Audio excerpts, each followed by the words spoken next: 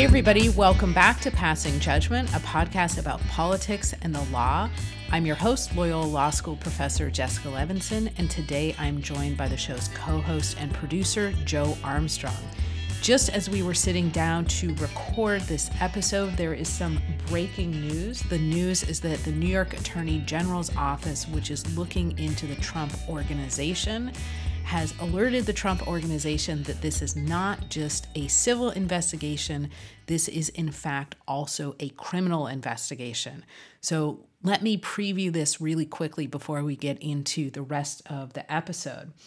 Basically, the New York Attorney General's office for a few years now has been looking into whether or not the Trump Organization lied about property values to get favorable insurance rates and tax benefits, essentially sometimes saying, oh yeah, the value of the property is high in order, for instance, to get a loan, and then other times saying the value of the property is low in order to get tax breaks.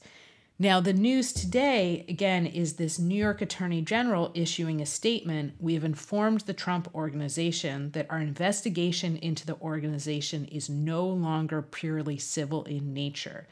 We are now actively investigating the Trump Organization in a criminal capacity along with the Manhattan DA.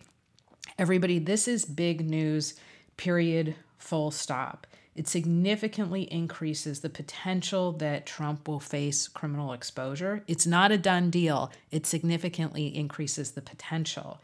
In addition, it increases the potential that former and current executives of the Trump Organization could be facing jail time.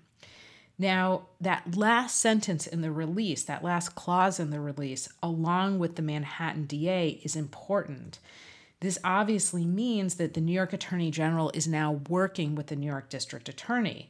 This is not typical. Usually the New York District Attorney would continue on its own. So the Attorney General must be adding something here. And it's possible that they uncovered independent evidence that's helpful to the New York DA's case. Again, we don't know for sure. Generally speaking, the New York Attorney General would get cooperation from a prosecutor's office in order to bring a criminal case. Now, let's also remember about criminal cases that they require proof of intent. So again, the evidence thus far very likely indicates that we're looking at something far more than financial irregularities. So what's going to happen now? This likely puts a lot more pressure on Trump Organization CFO Allen Weisselberg, the Trump Organization in general, and potentially even Trump to provide information and cooperate to avoid jail time. Now, with that breaking news, Joe, take us away and tell us what else we're going to talk about today. Hello, Jessica. Today we're going to discuss a new anti-Asian hate law, a Supreme Court decision on police search and seizure, and whether or not you can sue Elon Musk if one of his SpaceX rockets happens to fall on your house. Let's jump into this with that anti-Asian hate bill. So after clearing the Senate in a 94-1 vote in April, the House of Representatives passed an anti-Asian hate crimes bill on Tuesday. The tally of the votes in the House was 364 to 62, with all 62 no votes being cast by Republicans. The bill, which is called the COVID-19 Hate Crimes Act, directs the DOJ to expedite the review of anti-Asian hate crimes related to the COVID-19 pandemic. It was introduced by Senator Mazie Hirono of Hawaii, along with Senator Grace Meng from New York. At a press conference, Senator Meng said, quote, "Those of Asian descent have been blamed and scapegoated for the outbreak of COVID-19, and as a result, Asian Americans have been beaten, slashed, spat on, and even set on fire and killed. The Asian American community is exhausted from being forced to endure this rise in bigotry and racist attacks." President Biden has said that he will sign the new bill in a matter of days, getting that moving pretty quickly. So, Jessica, can you tell us what this bill will do? What's the nitty-gritty here? Yeah, I'll talk about the nitty-gritty, and I just want to emphasize what you said, which is let's remember why we're talking about this now, because there wasn't just a surge in COVID-19 cases. There was an unprecedented surge in anti-Asian violence. And why? Let's remember what our former president said. He would regularly use racially charged racist phrases like Kung flu to refer to the pandemic, and words matter. And there was a significant rise again in anti-Asian violence. So it might feel like, Joe, you and I talked about this offline. Does it feel like this happened quickly? And yes and no, but Representative Judy Chu, I think, had a great comment when she said it shows just how much the near daily tragedies of anti-Asian violence have shocked our nation into action. So unfortunately, I think we do have a pattern in our country of when do we act quickly when there is something shocking and intolerable that happens. So finally, you asked me, what would the bill do? The bill would tell the Department of Justice to pick a point person to review and expedite hate crimes related to the COVID-19 pandemic. It would also seek to increase transparency in the reporting of hate crimes and generally make that reporting more accessible by putting reporting online, making sure that it's in a variety of different languages. And as you said, we absolutely anticipate that this will become law. President Biden said, basically, send me something, and our lawmakers will send him something. Thank you so very much, Jessica. Let's move on to our second topic for today, which is a Supreme Court decision on search and seizure, and that's related to the police.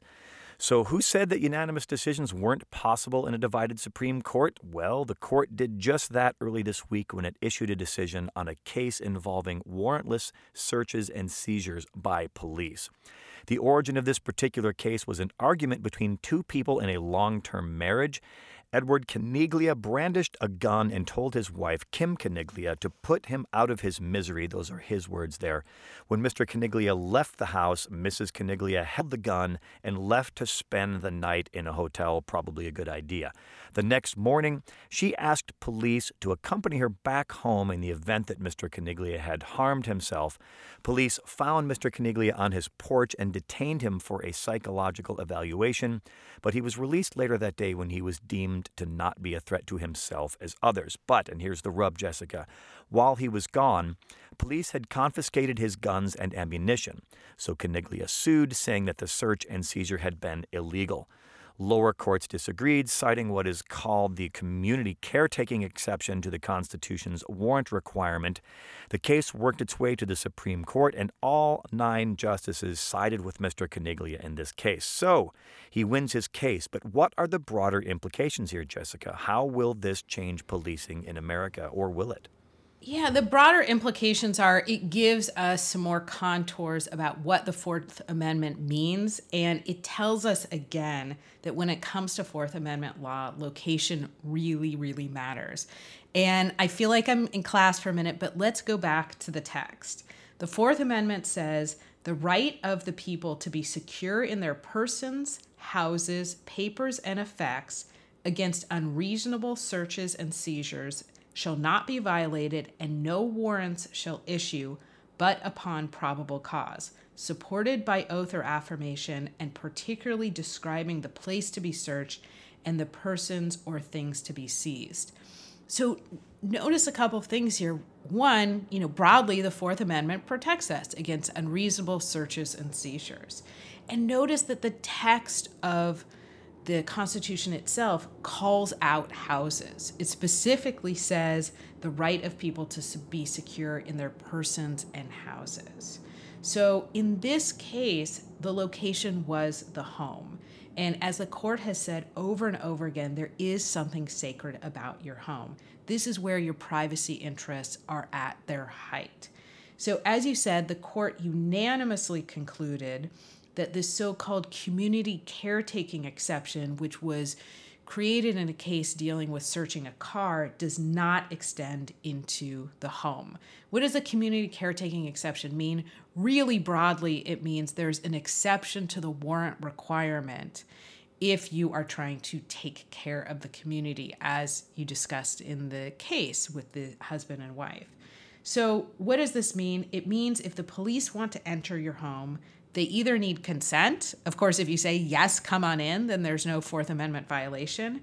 They need a valid warrant, or they need emergency circumstances. But the community caretaking purpose will not be enough.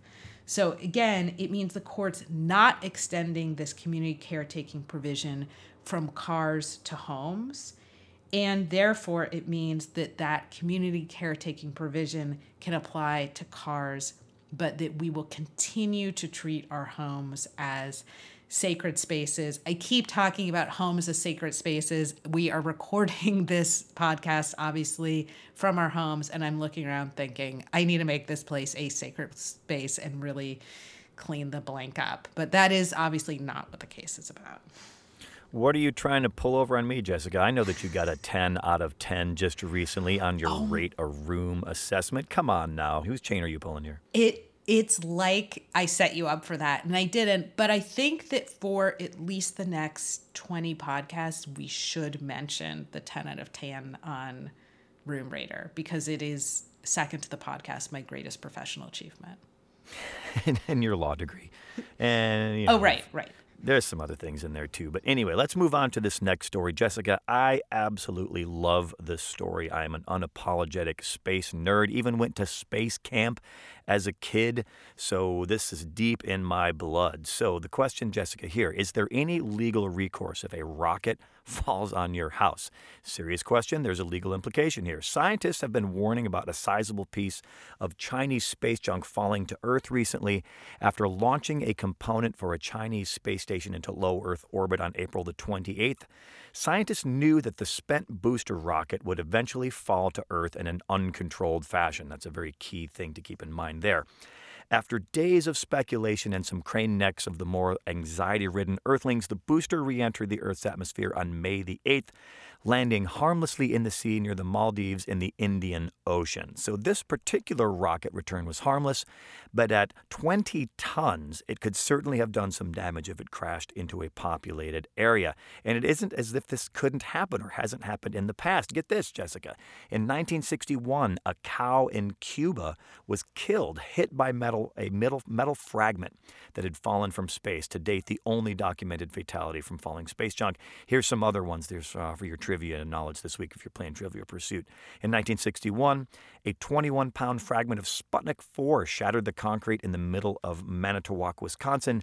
In 1969, in the Sea of Japan, 5 men on a Japanese boat were actually hit by wreckage of a Russian spacecraft, but they weren't killed. In 1978, Russians believed that a bit of space junk destroyed one of their satellites, sending wreckage over northern Canada. And Russia has launched over more than 25 nuclear satellites, so something to keep in mind there. Keep you up at night. And the most famous instance of all, the grand poobah of space junk, was the return of NASA's first space station called Skylab that crashed in July of 1979. Skylab ended up breaking apart and landing in a remote desert in Western Australia. 2 of those pieces weighed in at more than 4,000 pounds apiece. 10 more of those pieces weighed more than 1,000 pounds each, and 250 more pieces weighed over 10 pounds each. All of those are more than enough to kill a person when hurtling down from the heavens. So, Jessica, save for the unlucky cow, no one has been hurt with this Chinese booster, but various space programs, both national and commercial, are currently at a pace for roughly 100 launches a year. And what does that mean, Jessica? That's a lot of space junk, a lot more space junk. So my question to you, Jessica, legal expert, if a piece of space junk lands on my house or, God forbid, kills my Aunt Bertha, is there any legal recourse? Can I sue the owner of that rocket, be that a country or a company? This was a terrifying last topic that we picked. Now that I think about it, I mean, you used an upbeat tone, and I appreciate that. But talk about we just got through a really troubling administration, and it looks like we're doing really well with respect to the pandemic. But listeners, in case you got too comfortable, let's fixate on space junk. All right, so you asked me about the law. I will address that. As it turns out, this is something that is supposed to be handled between governments, not between private individuals or private individuals and private companies. We have treaties that spell this out. This isn't my area of expertise, but I have read up on it. And those treaties provide that governments are responsible for damage caused by a spacecraft or space junk. I believe it also includes space junk, even if that space junk came from a private company, like, let's say, for instance, SpaceX. So what happens if a piece of space junk, let's say from Russia, lands on your house? then the American government can decide to make a claim for compensation to the Russian government. Who's going to pay for the therapy bills? That's not included in the treaties. And that, Joe, is our episode. Thank you, everybody, for listening. We love having these conversations with you, even when we are assured that they will keep me up at night. You can thank Joe for that, and you can find him on Twitter and Instagram at InDepthDay. You can find me on Twitter and Instagram at Levinson Jessica. The podcast on Twitter at Pass Judgment Pod, on Instagram at Passing Judgment Pod. Thank you to our listeners. Yes, thank you, listeners. Elon Musk, if you happen to be one of those listeners, try your best to not land one of those Falcon Heavies on my house or Jessica's house or anyone else's house. Thanks for listening, everybody. Keep your heads to the sky. Talk to you soon.